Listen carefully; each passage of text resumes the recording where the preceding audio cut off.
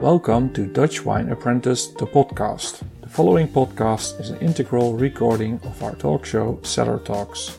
This show was broadcasted through Instagram Live on our Instagram page. For this reason, there might be references of images shown in the show and the audio quality is affected. The full video recording of this show can be watched through our Instagram page in the IGTV section. This show, Season 3, Episode 5, was broadcasted on Friday the 30th of April 2021. In this episode, we welcome Ina Udartseva, who works for Villa Maria Wines, one of New Zealand's biggest wine companies. Ina is responsible for market development in Europe and an expert on New Zealand as a wine country. In the show, we talked about the past, present and future of New Zealand as a wine country. We discussed the wine regions, terroir, and the principal wines that are being produced in the country. We also tasted one of New Zealand's iconic red wines, a 2014 The Terraces by Esk Valley Wines. Hello everyone and welcome to another episode of Cellar Talks. And today we're in episode 5 of season 3. And we're going to talk about New Zealand as a wine country. So we're going to discuss the different regions of New Zealand and of course the characteristics.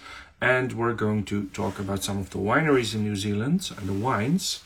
So in a minute we'll have Ina joining us, and Ina is going to tell us more about New Zealand. So let's see if we can get her in the show. Hey Ina.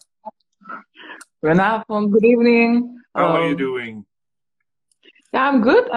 So celebrating the weekend and just looking forward to our glass of wine together. So yeah. We've got a very interesting glass of wine. So if everything fails, we still have a good wine at least today. But I'm not afraid of the failure because we did a chat on Wednesday about New Zealand on Clubhouse, and I think that was very insightful. So also from other people I heard that joined that they really liked the conversation. So I'm happy that we can do a part 2, and for the people that didn't watch, we can do a part 1 actually today.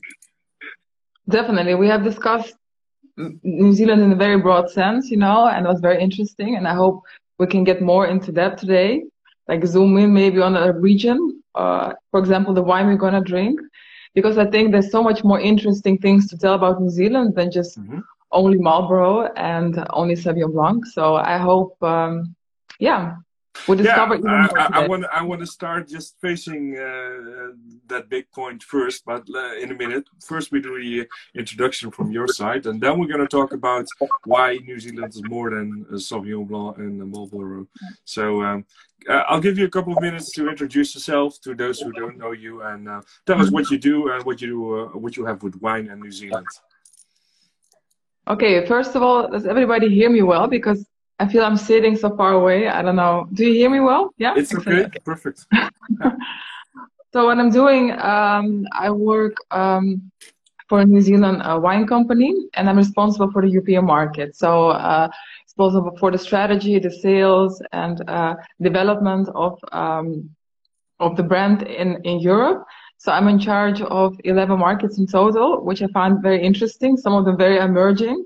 So there's a lot of work need to be done there to teach about New Zealand. You have to start from the beginning, and of course some advanced market like France and Portugal, when you have much more like in-depth discussions and usually about cork. But okay, this is also New Zealand is screw cap, so it's part of. It's a topic. I mean, you might as well start with it. So the wine, most of the wine, I think 97% of the New Zealand wine is with screw cap closures. And I think just in general, people know very little about New Zealand. So my message is to collaborate with organizations like New Zealand Enterprise, the wine growers here in Europe. We organize events. We promote New Zealand as a country, as a wine country, and so I'm very passionate about it. Educating Europeans more or less on New Zealand, and also giving them access to some nice wine while you're at it. Exactly. Yeah. So you work for Villa Maria. Can you tell us a little bit about Villa Maria, just to give an idea about what size of company and what are they known for in New Zealand? Yeah, so Villa Maria is one of the biggest still family-owned businesses in New Zealand. Like, when Sauvignon Blanc really got big, there were a lot of foreign investors coming in. They bought up the companies. For example, Pernod Ricard bought Brancott, and you have Cloudy Bay has been bought by Louis Vuitton, Moet Hennessy Group. So, but it's still a business in New Zealand. 100% you get a New Zealand bottle from grape to the packaging. Everything is New Zealand located, and we have several brands which we purchased. And it's also an interesting story behind Esk Valley, and which we kind of like incorporated in a strategy, also the winemaking methods, but also how we organize our wineries and really kind of dust it off and really put it on the map again. So you help them, but you also give them the room to have to develop their own identity and maintain that. The story stays. I mean, I think story is so important, but will always stay, and it's always very interesting to tell. But for example, even the wine we're going to taste today, the Terraces. The Terraces, there was a trial with the original owner to make wine there, and then he kind of gave up, and they planted pines there because like, what else we're going to use the land for? But then Villa Maria took over in the 80s and planted the vines again, searched for the right mix, and really kind of made it like gave honor to the area again, because it's such a special place. It's also wasn't like an how you say it, a place we call Pa, like an inhabitant, not a Maori village, I would say. The Maori lived there. They used it like a fort. It's like a special place for Maori called Haipipi, hence the name of the wine. So you really want to capture that, because as we're developing New Zealand as a wine country, it's very interesting to not let those places kind of fade away. Yeah. And that's what Villa Maria did. So they took ownership of the business. They hired Gordon Russell, who is one of the best winemakers in New Zealand. He's excellent, and he put his heart and soul into Esk Valley, the wine we're going to taste. So how many different wineries, or let's say, wineries, I would say, are in the group? Yeah. So in total, we have about 15 wineries in the group. For example, I don't know if you know Vidal, Anthony Vidal. Supposed to make very good Chardonnays in New Zealand. We have Left Field. We have several brands, but Villa Maria is a household name in New Zealand. Like you see the vineyards when you look out the window, out of the plane. Villa Maria served a board exclusively of Air New Zealand and Air Singapore. So you're already in the whole New Zealand wine mode. Your first introduction to New Zealand is Villa Maria, more or less.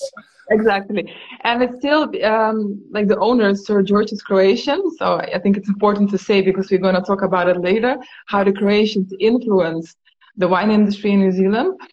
And he also got knighted for his contribution to the industry. So it's a very a big thing on the professionals, and I think also on the consumers. So okay. A lot to talk about. And how long have you been working with Villa Maria now?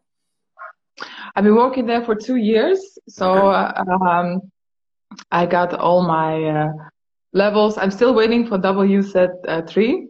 But I can testify. At least you know also a lot about New Zealand, and otherwise I would not have invited you as a guest, because those who watch frequently know that I don't invite people that don't know their business. So I wasn't afraid about that. I mean, they train you very well, and I think you've been there a couple of times, I guess, or.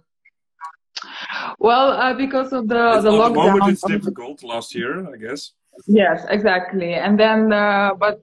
This is the first thing we're going to do this year when we're allowed to go again. But to be honest with you, I got so many training in the lockdown. I got from winemakers, from the people that are the best. Sometimes at 10 in the morning, because I have to go by New Zealand time. Then you've had enough of it. Yeah, so I mean, I tried everything. I had a very good training, and still... so the past year has been very good in the development of the knowledge Yeah, about. well, Yeah. a lot of things change. Obviously, it's the same with, for example, my course provider with WSAT. They have now Masters of Wine giving courses, which normally they're not available. They're always on the plane, or they're traveling, or they're doing symposia or anything. But at the moment, they're sitting at home, so you can take advantage of knowledge that is not always available. And obviously, online and digitally, that works perfectly. So it But didn't also like, stop. It's increased more or less last year. oh, it increased. I mean, we have such in-depth knowledge, like in the vineyard management, a lot of technical things, You a can lot be a of. vineyard manager now by now. I mean, I feel like I'm a little bit of everything right now. I mean, it was so amazing to notice things that you maybe not have time, because if you travel like 40% of your time, you don't have the time to go into depth And it's a about. momentum what you see. So it's a snapshot. It's not. I mean, you're there and Exactly. there you go. So I feel like when I'm gonna be there, I have already like a very theoretical build up in my mind. I'm gonna apply it everywhere. It's gonna work to the maximum, I think. So yeah. I hope that won't take too long anymore, but I'm sure we will have brighter days on that perspective. Okay, so back to New Zealand, because that's the main topic of today. Maybe we can start a little bit about the history, because in the end, we talked about it on Wednesday. Okay, there is let's say a longer history already, but it really started not that long ago to, let's say, evolve and explode to what it is right now. So take us a little bit through the timeline that we have with New Zealand as a developing wine country. Yeah, so the first pines were planted in 1890. So New Zealand celebrated the 200th anniversary in 2019. But it didn't really take up the ground, because obviously there was not really much focus on it, but also not much expertise as we have now. And then when we got beginning 1900s, then there was a lot of like, how do you say it? Not stop. There were a lot of limitations on alcohol to ban kind of. Yeah, the prohibition and alcohol bans. The probation, the big alcohol probation. Like I remember they have this thing where the pubs had to close at 6. Like we think we're to protect the people from drinking too much, basically. From drinking too much, for alcoholism, and it just didn't work out. Of course, you cannot develop industry if you have such strict rules. And I think it really started to come up after that was all over. And you have like a lot of the immigrants that I told you about. They came there. Yeah.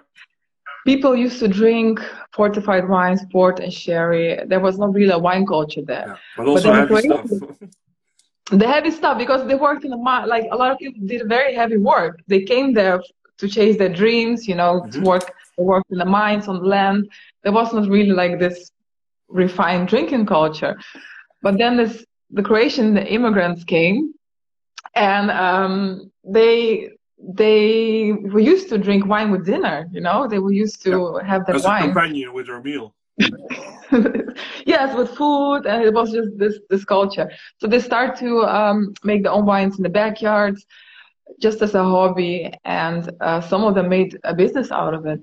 And it's still like a big Croatian footprint in New Zealand. Villa Maria, for example, is part of the family of 12. All Croatian families who like support each other, have tastings, like this community feeling is still very much there. Yeah. And that's how. And then of course we went through some phases with different grapes and wines before going into Sauvignon Blanc. So what were we, let's say in the first 150 years, what kind of grapes could you expect in New Zealand? Well, I think the first kind of writing in the 1800s, what they gave me like delicious, lightly sparkling wine. So I don't know what kind of wine that was not mentioned, but already then people was talking about this minerality that you have, this natural kind of sparkling feel to the white wines. I think it was already there. But when they really got serious in the 1900s, they started to mostly do white wines like Moulin Turgau. Chardonnay was actually the #1 planted variety. Mm-hmm. before Sauvignon Blanc. And then they discovered Hawke's Bay, and that's the wine that we're going to drink now. Yeah. From there, and then, hey, you can make amazing reds here. Yeah. And so the reds came after. But I would say, Sauvignon Blanc came in, I think the first vines were planted in 79, I'm sorry, 79. So in the 80s, the big boom came of Yeah. So Sauvignon that's Blanc. 40 And the years rest was ago, more or history. less. Yeah, I cannot believe it. And Yeah, it's, but how do you have recollection of how that happens? Is there one particular person that at some moment yeah, found out that Sauvignon Blanc was working very well, or how did it go? Do you know? I do know how it goes, but I have to say amongst the industry, the story is so different. And, but, Everybody claims to be the first one that discovered Sauvignon Blanc for New Zealand. yeah, because one thing is kind of like planted, the other things to harvest Yeah. successfully. So where do you kind of draw a line? Because it takes a while for Yeah, wine it to be needs to good. grow for a couple of years before you can do anything with it, and then it needs to evolve at least. So Yeah. that does take time. Yeah. I believe like this one person just made like for what I heard, like made a big investment, bought some land there, and just planted Sauvignon Blanc. They want to try it out, and it became very big success. And I think it was from Montana Company, which I think is now Brancott Estate, but I'm not sure. Yeah, but Like, but it that's was what something happens. like, People see, well, okay, something is working, then somebody comes in with money, they can invest a little bit more, and then, I mean, it's not the originator of the idea, more or less, but it's the one who let's say, takes it off and, well, enables the growth. And at some point, it turned out to be a great yeah, success, because what happened then with the Sauvignon Blanc? As we know it right now, in New Zealand, Sauvignon Blanc is a pairing. It's a 1 and 2. yeah. Yeah, and I remember somebody in the clubhouse asked me about Gimlet Gravels because I was kind of raving about it, and they say, when was it a thing? And I looked it Yeah. up, and it was in the 1990s, so even younger, they discovered Gimlet Gravels, and this is really a collective. You have like also a website called Gimlet Gravel. So it's a collective. They all tell their story there. They don't see this competition. They see like, hey, we have this amazing place. They have the same You know, heritage, we have to which they are promote it. proud of. Yeah, we have to promote it as a general. We have to tell people about this rare blends that are coming from New Zealand. Yeah. And yeah. And so maybe we go a little bit into the different regions of New Zealand, because we already mentioned some, but let's take it back a little bit, because for those people that are not familiar or only know one thing or two things, Sauvignon Blanc and Marlborough, then Yeah. let's do let's say, an overview of well, the most important regions. We don't have to discuss all of them, but Yeah. So well, Marlborough is on the Southern Island. And so you have two islands in New Zealand, the north and the south. So on the southern island, we have Marlborough, which is famous for Sauvignon Blanc, but actually pretty much everything can be grown there except for, of course, the red blends. So we have Pinot Noir, we have Chardonnay, we have Sauvignon Blanc. Riesling, whatever. Yeah, Riesling also, exactly. And then we have Central Otago, which is even further south, and it's really surrounded by a lot of mountains. So that's why it's still sheltered and warm there. So, but still cool enough for Pinot Noir to grow there. So it's a like very special spot where they grow Pinot Noir. And then on the northern island, we have Hawke's Bay, which has the Gimlet Gravels. We have Gisborne, which we have Chardonnay, and we have Auckland itself, which is like a metropole, but it's still a little piece of vineyards there. We also grow Chardonnay. Not everybody grows Albarino and Gewürztraminer. It's still very much a niche, but I think they also grown in Gisborne Albarino. But it's there, like I think the first Albarino finds, Villa Maria, for example, planted the finds there 2010. So it's baby steps. Yeah. But this is the general layout. Chardonnay. So in the south, to recap, Marlborough and what was the other one? Central Otago. Central Otago is Pinot Noir. And Marlborough then has Pinot in the Noir. north is Hawke's Bay is the most well known, and then there are like The a red load of blend. others. And, yeah. Yeah, so Cabernet Sauvignon, Cabernet Franc, Merlot, Syrah. I Mm-hmm. have to say, if I have to mention the most really popular one is of course Syrah, and it's Merlot. Cabernet Sauvignon has a little hard time to ripen there. That's why also we had it first on the terraces, and then we Yeah. planted it with Cabernet Franc, which gave much more the power, much more color, or much more the same kind of like intensity and color to the wine, and it was much easier to ripe, actually. Yeah. Okay. And so tell us a little bit about what makes you as New Zealand unique in terms of the terroir and the climate, because there's a nice story behind that. People think, okay, if you can grow all these grapes, which is already interesting because I didn't know. I thought only Sauvignon Blanc. Now you're telling me, you can have this grape and that grape. So some people might think in their head, okay, what is this miraculous country where everything works? I mean, why does this work? Well, you have to think like 150 years ago, New Zealand was mostly rainforest.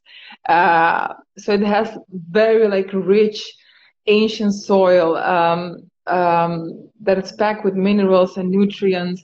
There were a lot of rivers because it's an island, of course. You have also like the sea with the time was moving, the rivers were moving, and they were leaving kind of this layer behind of The shells, deposit. pebbles. A Yeah. deposit, yeah. Some of the soils really have like the kind of the crushed broken shell composition and Yeah.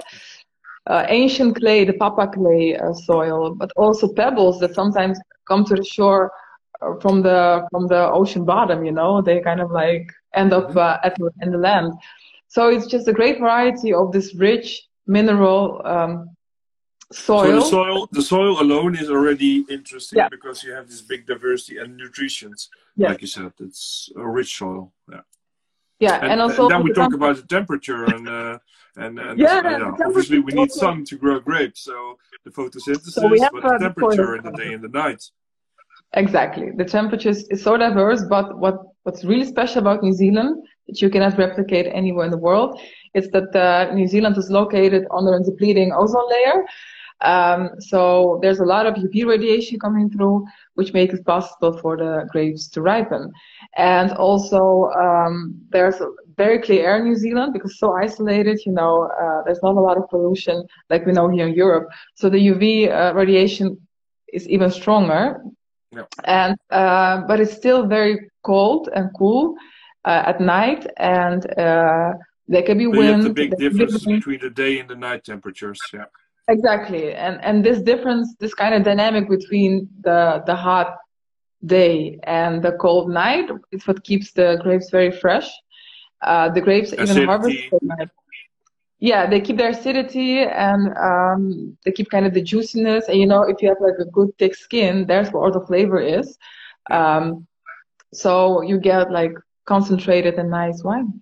Okay. Yeah. And for those who don't know what, well, you touched a little bit of the depleting ozone layer, but if you're not a Yeah. scientist, everybody thinks about the hole in the ozone. But it works essentially as sort of a magnifying glass. So what you're saying, if you compare it to, let's say, another wine growing country on the same parallels, the difference is that that actually there is a magnifying effect on the sunlight, and this goes into creating more intense flavors. But this is also, if I'm correct, what creates the, yeah, how they call it always with New Zealand and with Sauvignon Blanc, the Tiles. Do you mean this, like, or yeah, the? well, there's this fruit bomb, this effect, this also the tropical fruits, etc., etc. These That's notes. Yeah, sorry. yeah. That's that creates the tropical notes, and the compound responsible for this. It's called the thiols. So in New Zealand, there's a lot of thiols located. They don't know exactly why. They think it's because of, well, of course, research has shown it's because of the UV, but it's not the only thing, because then everywhere we had UV or you know, it will be the same thing. But it's Yeah. it's a very difficult compound. They not quietly know how it develops. It can develop like one part and another part it doesn't develop.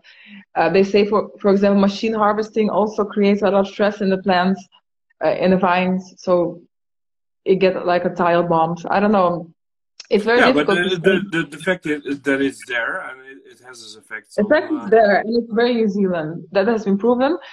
And because if it has like a specific thing, it could be recreated, and it cannot be Yeah, recreated because this there's is a lot very of New things you can Zealand. recreate, but this you cannot recreate.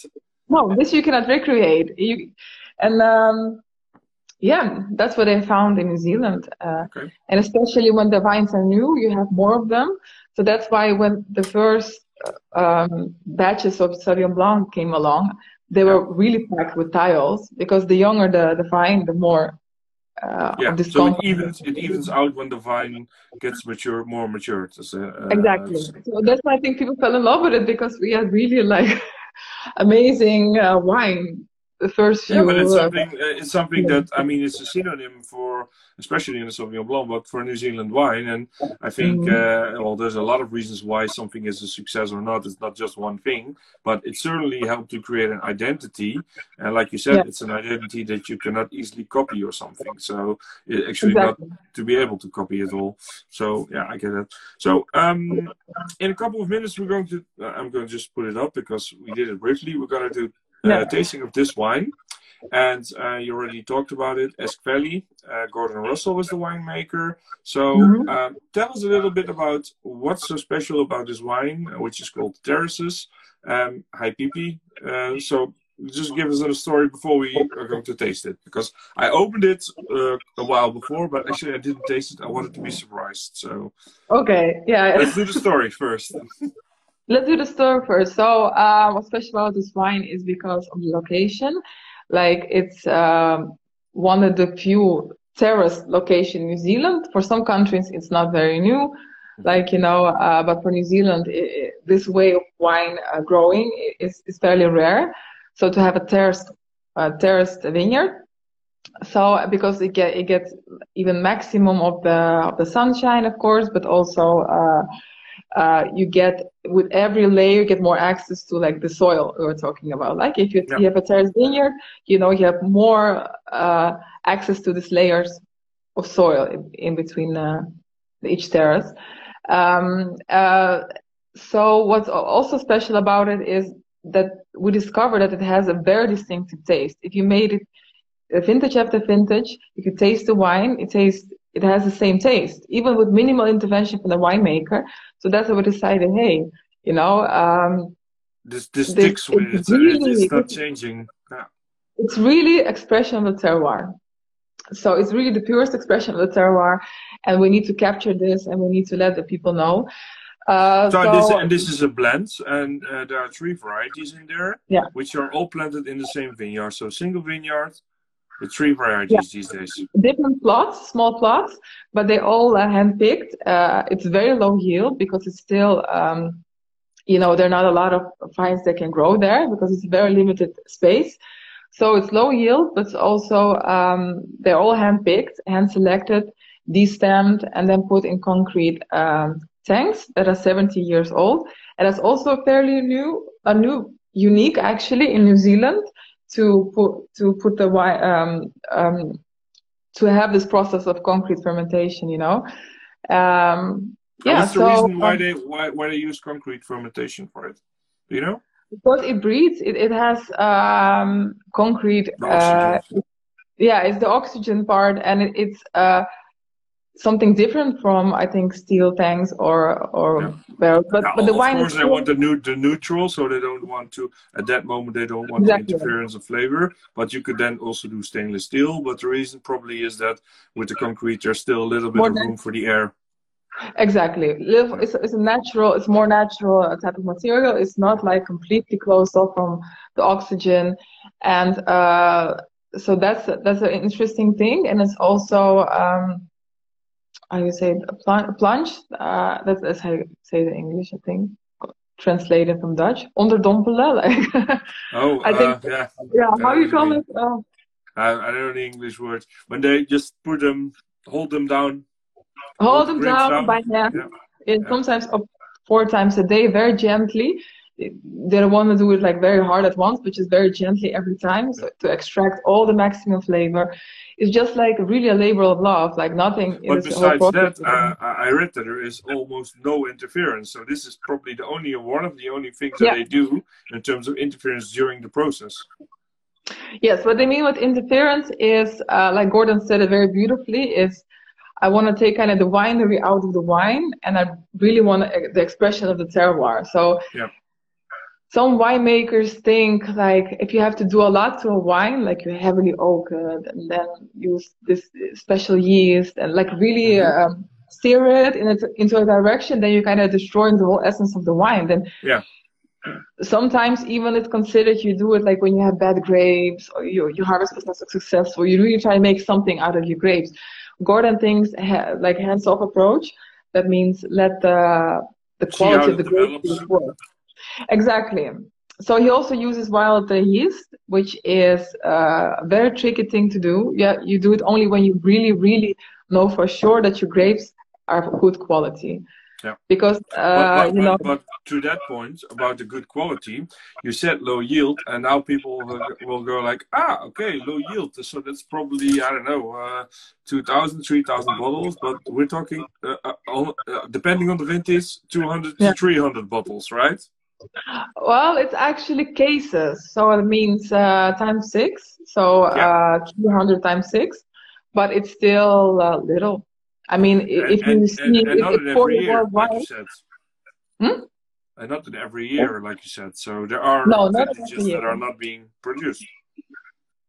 Only the best vintages are being produced, not every year. And also, if you see it on a world scale, I think still very little, you know. Yeah, for sure. But it means, like you said, you can only work with the best quality grapes. Yeah. And that's where they say, okay, if we don't think that's probably why he thinks he can use it, because he knows they're already very picky on deciding if they want to go with the vintage, yes or no. Because there's a lot of qualification before that point, and disqualification as well. Exactly. There's a lot of qualification, and the low yields also come from the fact that this dry farm, so that means the roots had to really go deep into the earth to find water.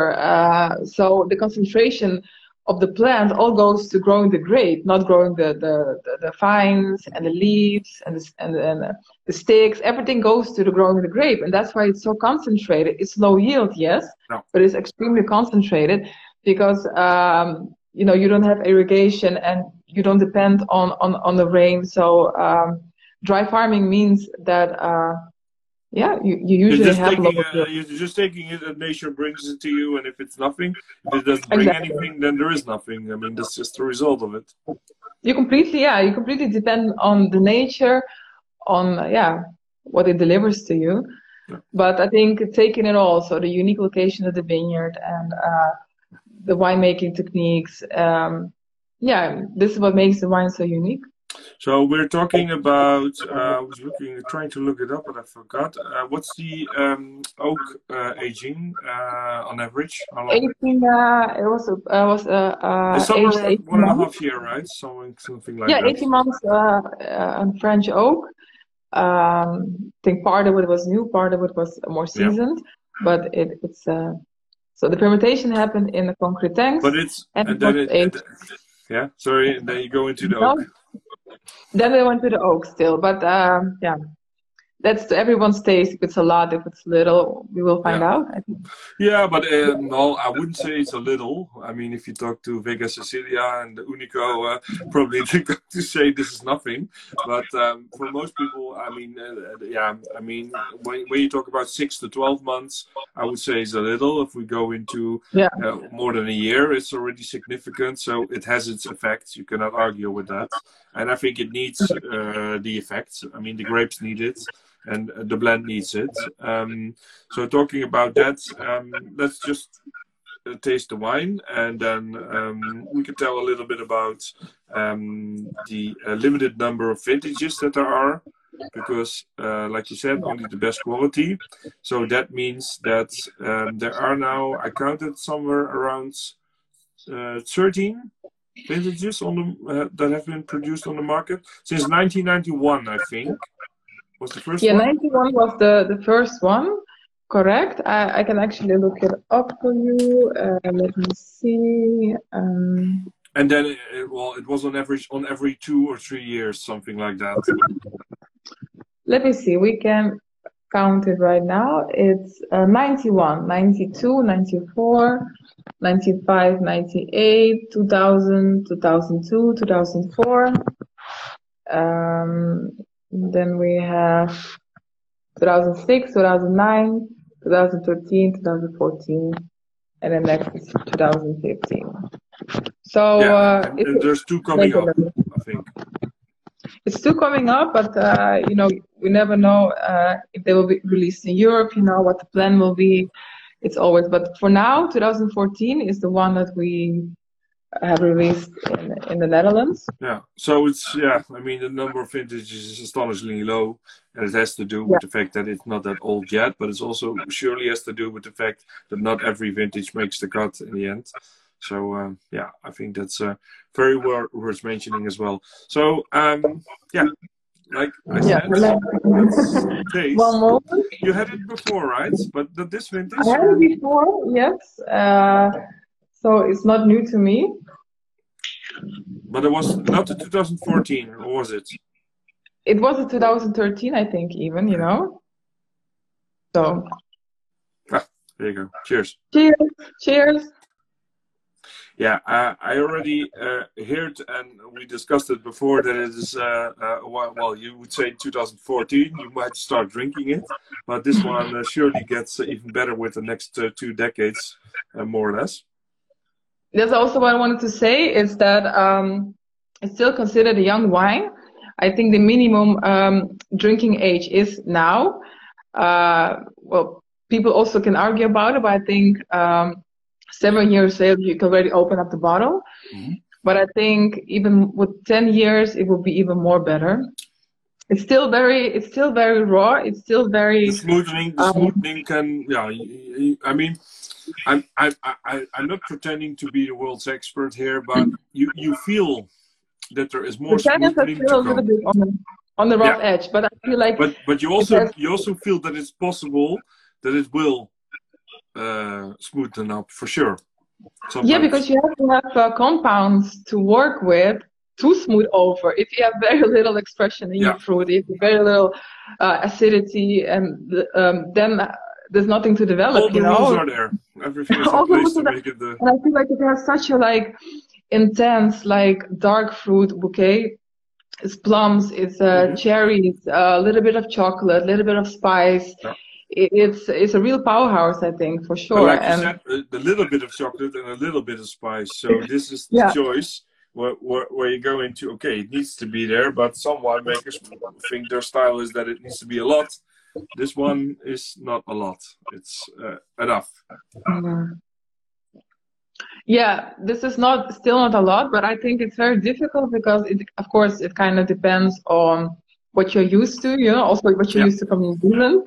But I think I had tasted quite a few New Zealand wines, and actually to get this power, in a wine, it takes a lot, because a lot of New Zealand wines have this light and fruity reputation.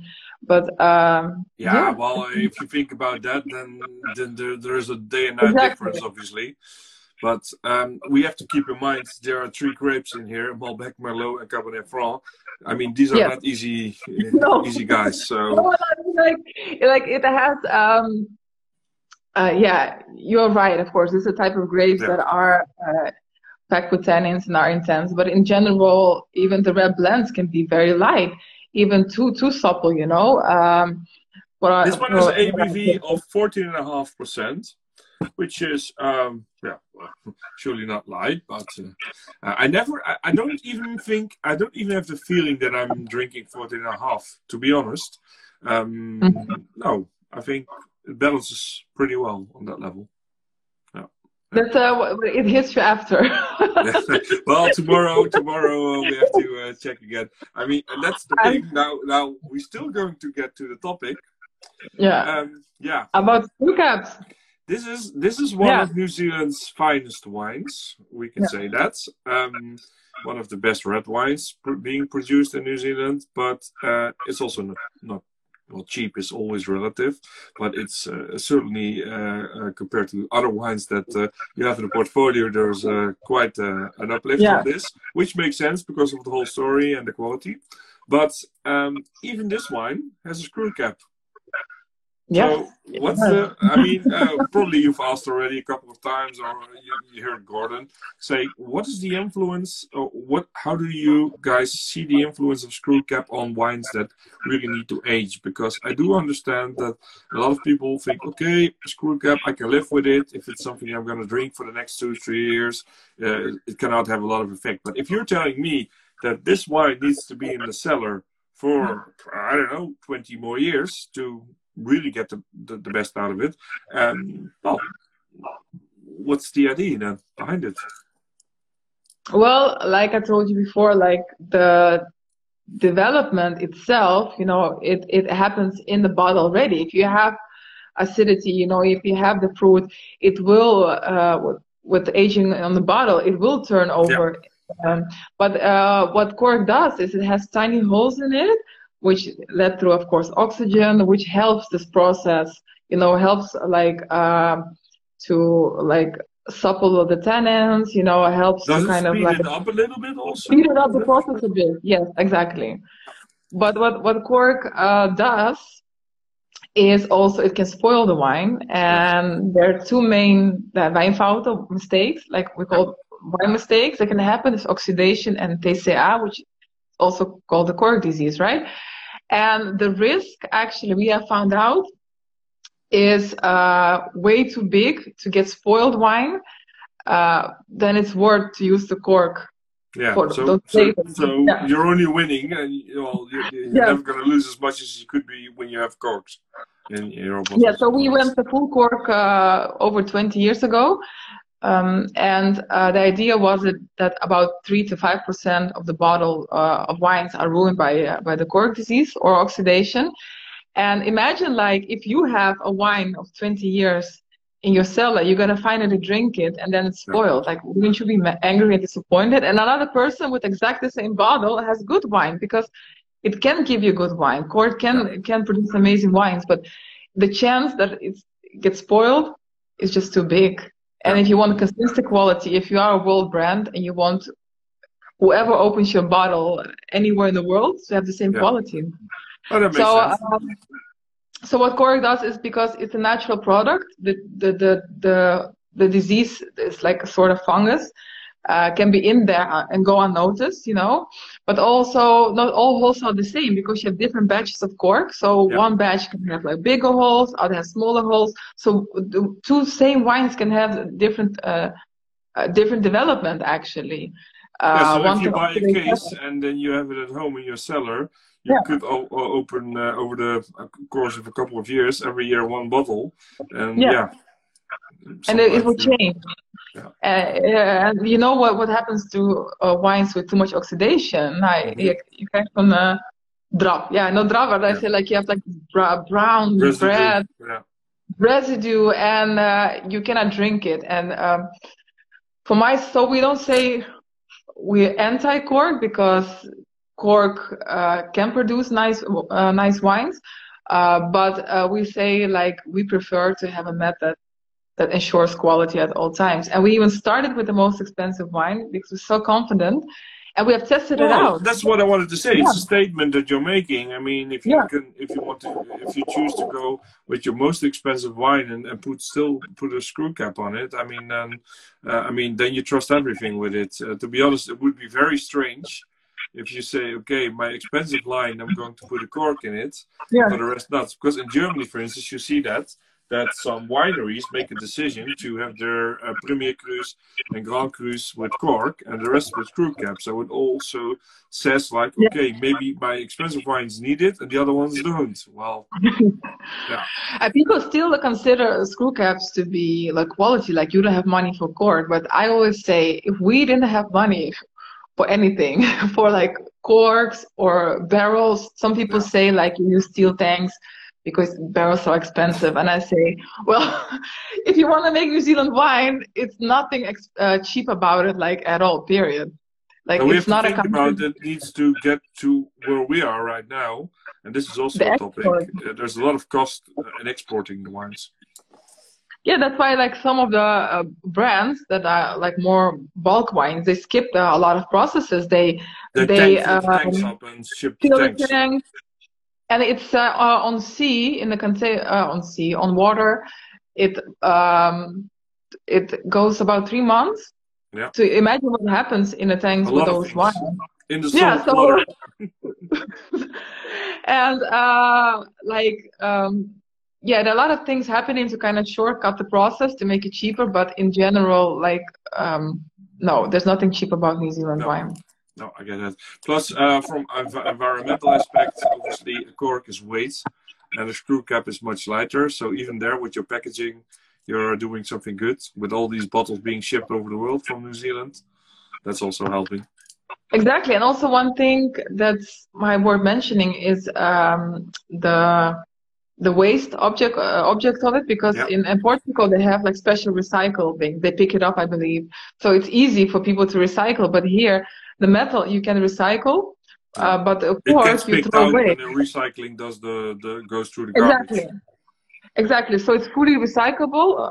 The bottle that we have, that's what not all bottles with screw cap recyclable, but in general it's recyclable, and cork not. So people throw it away and create a lot of course, you can save it and do like crafts with it. I'm sure, you can use it for Well, some way.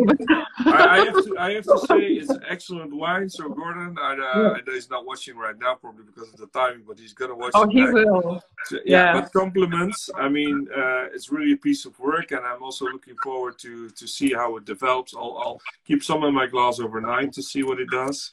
And well, unfortunately, I had to open this. So, well, this one is not going to go back into a cellar, but I will keep my eyes open for it, because I do believe that if you take the patience and give it another 10 to 20 years, there's going to be a lot of extra things that are going to happen with the wine and the bottle. So I think it's, well, a very interesting wine is an understatement, I would say. Let's do a question from last week, because last week you already touched a little bit that topic. Last week we had a winery from Spain, and they're in the appellation where everybody that lives there is a very small appellation. Everybody works in the wine industry for 100, 150 years already, so generation on generation. And basically they grew up with the winemaking, and it's part of their life.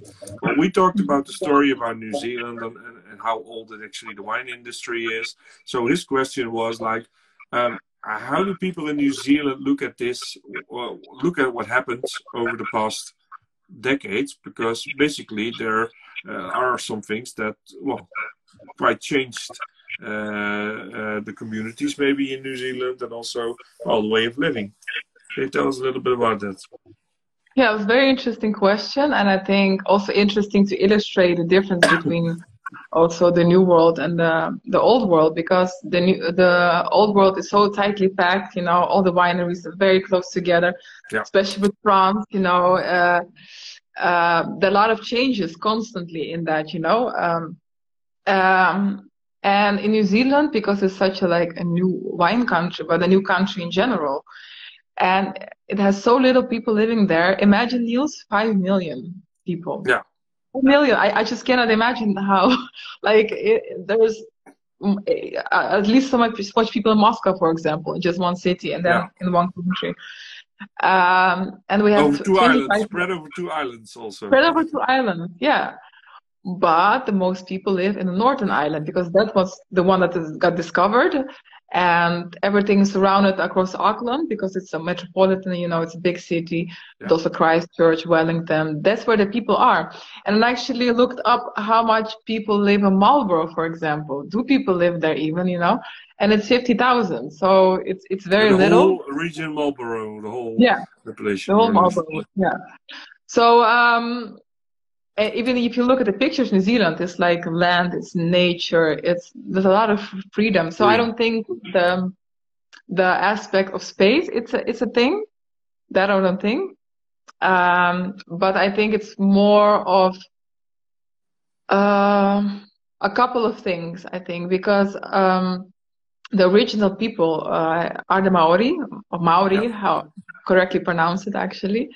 And there is a lot of respect. They had by nature a lot of respect for the land, you know. They have all kinds of rules. They're like guardians of the land, and New Zealand really respects that. Now there are a lot of laws in place to protect New Zealand and also give Maori like a voice, you know. So Yeah. New Zealand is very, very, how you say it, protective Yeah. of this. And what I see happening, it was also in the report that Rebecca Gibb wrote, the Master of Wine from UK, about the current state of New Zealand. She mentioned as Sauvignon Blanc got more popular, there are a lot of people from outside coming in, but also a lot of labels being created. So brands that don't own wineries, you know, just Yeah. collect the grapes, make wine, put it in a bottle, but also create sometimes makeup names of New Zealand land to sound exotic, or use Maori tattoos of Maori kind of attributes on the bottles to sell the wine. And this thing in New Zealand they find very wrong. It is actually cultural appropriation, so you have to be very careful with that to kind of like you say, talking about keeping the Misuse, take community. advantage of this hype. Exactly. To keep in mind that in New Zealand, they're very careful unless you are a Maori owner of the winery. It's one thing to use the name that actually exists because the grapes have grown there. That's completely like understandable. But it's another thing to have all kind of like very like attractive Maori names to your wine while Yeah. the owner is Don't not use it Maori. as a fashion thing or a brand Exactly. statement The or. symbols. And so that's one thing that kind of changed, I think, with a lot of like eyes on the industry, with a lot of Yeah. like interest in the land. And the Yeah. prices, I mean, it also shows in the prices because prices of the land and the wineries that went through the roof. So at the moment, it's impossible if you don't have a lot of money to get into anymore. But I mean, in the past 20, 30 years, that was not always the case. In the beginning, it was actually cheap. Mhm. So the I wouldn't story, say the price was an aspect. I think it's more people did not know what to do with the land. Like, for example, the Avatree Valley, what we talked about Wednesday, yeah, the side of Marlborough, the southern part where it's very cold. Farmers were kind of scared to get there. Like, what do we do with the land? Will anything grow there? So there's a lot of like experiments with what to grow where, you yeah. know? So I think that was more the aspect. Can we grow something here? Kimber gravel is the same thing. People didn't know what to do with all the gravel. It was just Yeah, like, they just saw gravel, so they're like, okay, where there is yeah, gravels, you cannot grow grapes, no, which I understand. that was not the first kind of thing in the mind. If you're not like a Well, I country that read is on the very, websites from Gimlet Gravels that it was yeah. actually first being used, or it was on S Valley website, I'm not sure, for a cement company or construction purposes, the gravel, etc. I So, believe that it was really useful for yeah, everything. not for, at least not for grapes. I mean, that's the last thing they fall off at the beginning. But imagine they discovered like in this such poor soil Yeah, that the stones really like hold the heat. It can get like up to five degrees warmer. It keep and like that's what you need. and that's maybe that extra push that you need to kind of like ripen the grape. And yeah, they call it sometimes the Bordeaux of New Zealand, but I don't think we Yeah, should but call it Gimlet that's Gravels. because of the pebbles and the Because of the gravels. pebbles, but not because of the like exact conditions. But yeah. But I Well, think it is interesting that it's possible to create a Bordeaux blend and a good one, I would say, in this yeah, circumstance. So it proves a little bit the truth. we say red Also, blend, sorry. or we say red blend, you know. No, Yeah. I mean I understand people using that, but we try to like really like not to associate it too much because I think No, but it's not. I'm not saying it because you want to copy it. It's just that no, for a lot of I people, know, it makes yeah, sense if you. Well, they know Bordeaux. I mean, this is the first thing they know about red wine. So it's yeah, exactly. and they are the masters of blending. I mean, over the last centuries, they are the ones that always had to change every year the recipe to create even a decent wine. That's say a good wine. So. Yeah, Exactly. No, we gave them a little bit of credit without trying to copy them. So no, I mean, like in this of course a strong sense of competition between yeah, New World and yeah, Old World, but I think we can really exist together. Like I would yeah. say, just I explore, totally have understand. fun, Yeah, I agree. and I always say we are so lucky that we have so much wine to taste all over the world, Oh yeah. right? Like imagine it would be so boring if you have to drink the same thing, Well, totally and agree because on Wednesday we talked about New Zealand and the week before we yeah, talked about the US and Oregon and Washington. So, well, we yeah. have two very different. It's both new world, but yeah, I mean, you cannot compare totally. You shouldn't. I mean, just enjoy the fact that there is differences. Yeah. So how maybe I can ask you a question, Niels. Like, what is your relationship to New Zealand? Like, were you a fan? Like, how did it all Well, started for to be you? honest, I was, and I'm always, I'm just not going to say else anywhere else that it is. I mean, it's for Hmm. me, it was only a one-way street, so it was Sauvignon Blanc and screw caps and Marlboro. I mean, these are the three things that if you ask me about New Zealand. But on the other hand, I'm always open to try new things. I mean, for the reviews, they also sent me wines from Eastern Europe, and I always want to try it because I'm not a person that thinks that you can only have good or bad. So, I mean, everywhere there are people with good competences and there are circumstances that can make, for instance, a good wine. So you just need to have this let's say, right combination of skill and circumstances and nature and everything. And what I do believe, and this is what I thought was interesting, which I found out pretty early, is the innovative aspect of wine production in New Zealand and how they changed. So in the beginning, for me, it was very one-dimensional, one-way street, but I quickly found out that actually a lot of things happened over a short amount of time. And it's a Hmm. little bit like comparing it with the US. I was in a session yesterday and people were saying, okay, when you talk about the US, they use high tech to create better wines. And well, you could say it's not true, but it's true Hmm. because they have all these NASA reports to make, let's say, deep views of the soil to find the right spot, etc. But the only, well, not the only reason, but the reason why they're doing it is because they can. And Hmm. we've got in Europe, we've got a leg up for hundreds of years. So we had the trial and error, and they didn't. And now, in this time, you can use technology, or you can use skills from other winemakers, for instance, from France, bring them into a country or a region, and develop. And I think you're stupid if you don't do it. So, well, I take my hat off for people in New Zealand that really try to, yeah, to come up with things. And this blend is, I think, a great example of it. So, yeah. So there's still a lot of things to come. I think we're still very much developing, Well, you mentioned developing the Albarino, for region. instance, which is very Yeah, new, I think, still. yeah. And well, if a vine is not 10 years older than 10 years, you don't even have to start thinking about making good wine. So it does take time, but the fact that they're looking at it, it's interesting. Definitely. No, I think in the future we'll have more regions, more like where we really truly discover the flavor. It Yeah. takes some time to kind of like discover that an area has something to offer because usually you blend it and then you start to see, hey, this is something special. I don't want it to just disappear in the blend, for example. And then you have really seeing a vineyard in a sense of like what we're talking about Taylor's Pass Yeah, Wednesday the for Sauvignon terroir Blanc. expression, but also the fact that the market wants this. They want the story behind it, Yeah. and it's not that they want one story for all. It's not a one size fits all. They want to have something unique, and everybody has it. So you just need to find out what it is, and then bring it up on the board. Yeah. Next week we're going to Germany, so a very different country. So when we talk about New World, Old World, we go Yeah. back into the Old World, and we have a master of wine, Romana, who's going to talk with us about. It's also a difficult task because we tried to cover again in 1 hour a whole country, which is It never flew easy. by, like amazing news. Het was heel gezellig, like we say in Dutch. Very Yeah, gezellig. it was super gezellig. But it's over But already, yeah.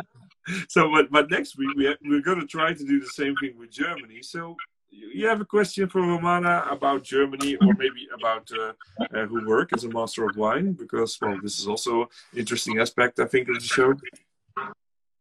Yeah, actually, I have kind of like a theoretical assignment for Romana. Okay. I would say because back in the day in New Zealand, they had like French and German advisors come there. Hence, a lot of German styles were planted there in the white wines. But if she was such an advisor, she was invited to like the New Zealand 40 years ago. What was she? What kind of grape would she plant there, and how would she organize the vineyard? Because I know she is specialized in biodynamics. Yeah. How would she kind of like change up the game? Like, what would she do? Like, if she was to advise to develop a variety there and organize. So we go back 40 years in time when there is still. Well, maybe even longer. Maybe even, I don't know. Can we say 100 years? Because to make it more exciting, like at the start of we're just talking about greenfield situation. So there is nothing. You have all the knowledge that you have now about New Zealand. What are you going to do? What would you pick? Which grapes would you pick and grow? And yeah, everybody was ready for wine. They were saying, we are ready for wine now, but we don't know what to do exactly. Yeah, like, nobody knows how to make it. So Romana, tell us. Now, which grapes should we plant? What region, what grapes, what was the first thing she would really do differently in a winery? Like, I'm sure you only have one question, not five. You have only one question, not five. No, okay. I'll mix it up. It's I think it's a really interesting question. Yeah. I think obviously over time things change because the insights that you get. So it's hard to go back 40 years in time because, well, you know what you know right now. So you have to let go of all of that. But maybe that's the beauty if you don't let go and you, well, say, okay, I take this knowledge and bring it back in time to see what I would have done if I would have known it. Yeah. And I think it's also very fitting. Like I told them, Maori have this philosophy of being the guardians of the land. They're very in tune with nature. So I think biodynamics kind of like fits there. So I'm curious if she thinks the same way. Yeah. Okay. Well, let's see. In the meanwhile, if anybody has any questions, I don't know if there are still any, then you can drop them in the chat or in the you click on the question mark box on the bottom. Then we're going to pick them up. I have one question for you about Esquellie. Esquellie, yeah. Well, not particularly about Esquellie because I know Esquellie plays a part of it, but the Hawke's Bay. I'm trying to think it. When you look at, I don't want to talk about ratings all the time because there's people that love hate ratings. I mean, there's a lot of love-hate affairs around that. But in order for a wine country and a wine region to come up in the markets, you need to have some media attention. And of course, wine ratings, wine critics play also an important role in there. I read that in the region where we're talking about today, where also Esquellie is, some of the highest rated wines have been produced there. So we're talking Robert Parker, we're talking, I think, 94, if I read it correctly on the website, points was the highest score for a New Zealand wine. So what would you say about wine ratings in general? Because you could say, okay, 94, it's a great score, but then other people would say, okay, if you go to Germany, every year you find a couple of wineries that score maybe 100 points even, or I need 98 points. Do you think that there's going to be some change about that? Or, I mean, yeah. What's the future of that, the value of it for New Zealand? Let's put it like that. I think New Zealand will enter more, like already, of course, you have the big ones reviewing your wine. And it happens actually quite a lot, I have to say. I get reports, of course, with the reviews every quarter, I think. So I see a lot of reviews from very known names. So it's not something very new, but I think what we will get is more comparative tastings, more international level, more... I think New Zealand is going to really, be a big player in the competitions. But I don't know necessarily how it would affect ratings. It's difficult for me to say, really, because Are they looking more into getting the attention? Because I also know a part of getting this course is applying for it and going for it and trying to get the review. If you don't do it, then you will never get it. So are they more accepting the fact or going with the fact that they should go to Robert Parker or James Suckling or whoever is a critic and say, okay, do some more reviews of our wines? I mean, it's a choice you can make. Maybe you don't want to do it. That's also. That's so complex, because it's also our wines are sold like also in US and Asia, and everybody has kind of different. I won't say gurus, but different kind of like experts. So it's very difficult for me to really generalize about this. But I think in every part of the world you have different. Opinions about ratings. I think but in the US, for instance, it really makes a difference if you have 94 sticker on your But in Scandinavian countries, it's all about sustainability and organics. They have very high demands, so they will maybe not look necessarily at ratings, but as your organic practices and the vegan friendliness of your wines and things like that. So it really depends. But I think in more developing countries. It's very important to put medals and because you have to guide people, they don't know anything yet. The first source of information might be internet, it might be like the wine advocate, But as your level advances, you start to really look further. Or other things like appellation, single vineyard, names of vineyards, stuff like that. That's the and expert level. Yeah, and I really will not underestimate Vivino because it seems like the people are talking, but still I think it's a very big guideline for people to buy wine. And There's always somebody right there. I mean, it's the same with Wikipedia. If you put something on there which is not correct, somebody else will correct it. Yeah, but I also kind of see the mechanisms. You also kind of get reports of the ratings, how many wines are scanned. Sometimes I think it cannot be a coincidence. I mean, it cannot be a coincidence that so many thousands of people have a rating above 4. For example, the Terraces has 4.3, and a lot of wines like anything above 4 is considered very good. And you have what I want to say about it. They say like an average. Yeah, but I don't know. I have to look it up. But they say like the average wine like this from 2014, a red blend from New Zealand cost like €300. So they have also some kind of price information, which can really influence people, it's a stigma sometimes as well, and to be honest, I think we should encourage people to, if they can get their hands on it, try to get a bottle of this, because it's really something magnificent. I'm just going to say it again, and we're going to post a review later on Instagram as well. But I think if you think about the fact that you produce 250 cases per year, how can you ever get thousands of reviews of Vivino? So in this case, I think in this case, people that drink this, they value. So your reviews are really worth something. From otherwise, you will need the thousands of reviews to filter it out. Exactly. So you also, of course, look how well written the reviews are. You look at a lot of aspects. But I think Vivino, like in countries where they're very internet savvy, I think they really are a voice of the people, so it should also be kind of. But we have a question. Can I ask a question? Yeah, I was just reading. I wanted to answer it. So yes, Katja. Do you feel the global warming influence in New Zealand? It will. I mean, we see what happens to Australia now. Of course, New Zealand is also affected by it.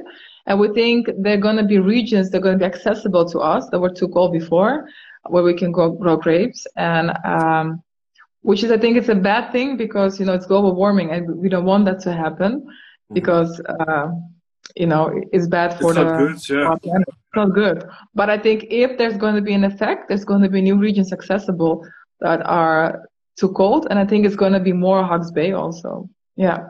So you think the area of Hawke's Bay is going to expand more or less? Yeah, I think so. And I think, for example, we have Sauvignon Blanc from Hawke's Bay. We do have it, but and I think more producers grow it there. But it's obviously not so fruity and not so tropical as from Marlborough. And I think you will be able to grow Sauvignon Blanc there more as it gets warmer. Yeah. Yeah, and I think you're already experimenting with the grapes, so this is one other thing. It's not just let's say, suitable expansion of the vineyard size and the new vineyards, but it's also the new grapes like the Albarino, for instance, Yeah. that really take we a have role in the climate change. Verdelho, we have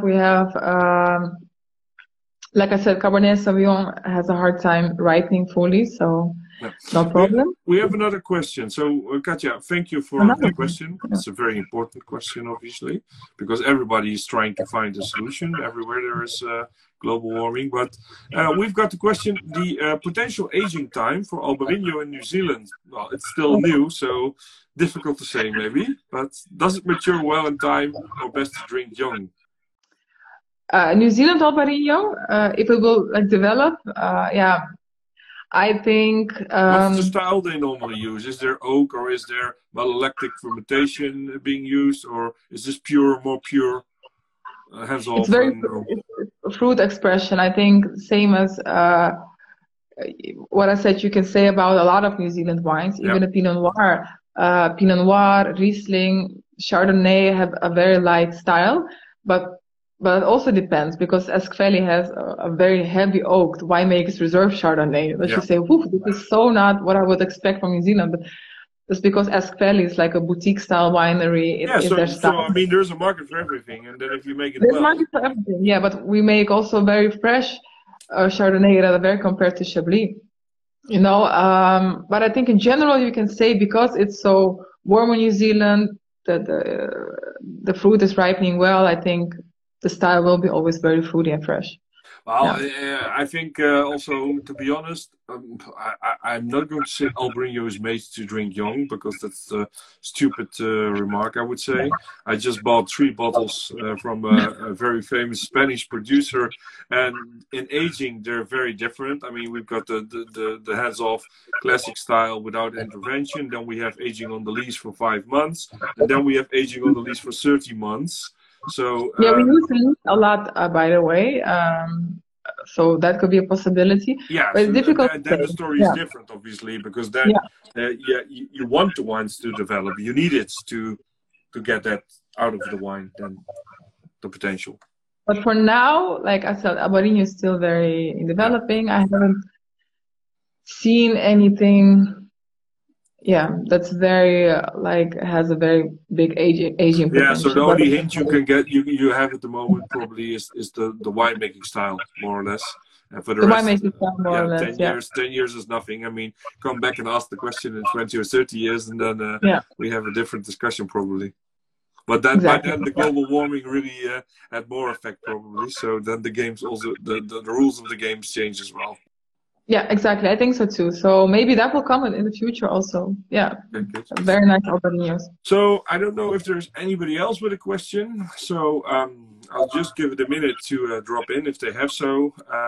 But for the moment, I have nothing. So while we are waiting, I will just introduce our guest for next week. On Friday, we're going to talk to Romana about Germany.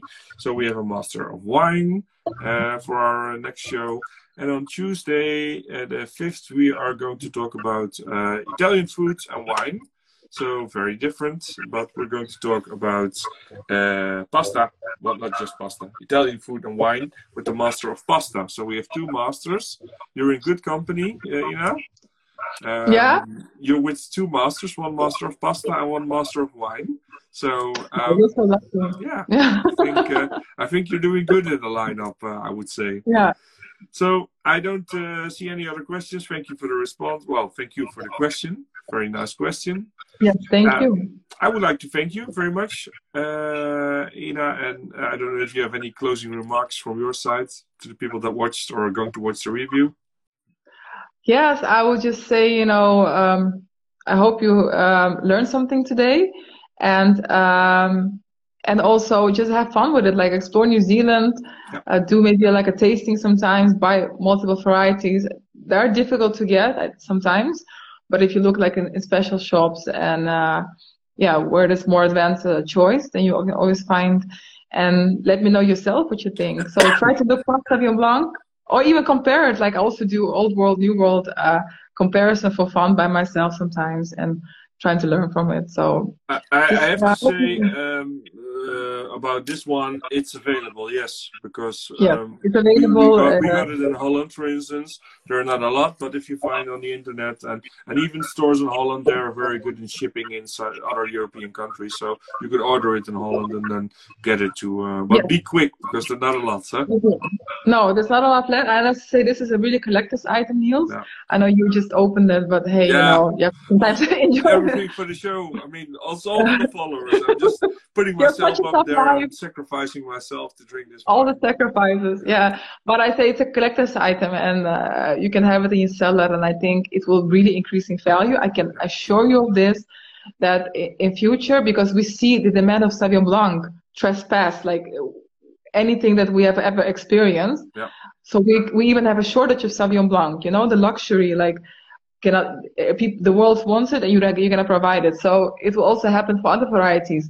Maybe not as fast, but if you want to have something unique in your cellar, and it's a great it's a great addition to have, definitely. And a good investment. Yeah. And I hope you enjoy the rest of it. What are you gonna watch it with? Like a nice movie, or? I don't know. I mean, I should cook a good meal with it. So I think a good steak works pretty well with it. And maybe I'm just gonna heat up the barbecue over the weekend. And well, I don't know about New Zealand. In Australia, I know they do it a lot. But how about New Zealand lamb?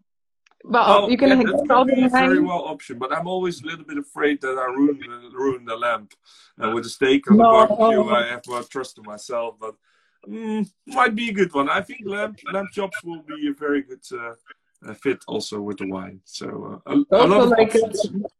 A lot of options. I would definitely go for like a nice lamb. Whatever the choice is going to be, the wine is going to be great. So with that, I'd have no fears about that. Okay. Thank you very much. And maybe we're going to see more of you in the next weeks or months, because we did some teaming together, and people really like the message about New Zealand as well. Mm-hmm. And I also wanted to point out one last thing. I posted in cooperation with you a trailer for Vintage, which is a documentary that was created over the course of the harvest. Yeah.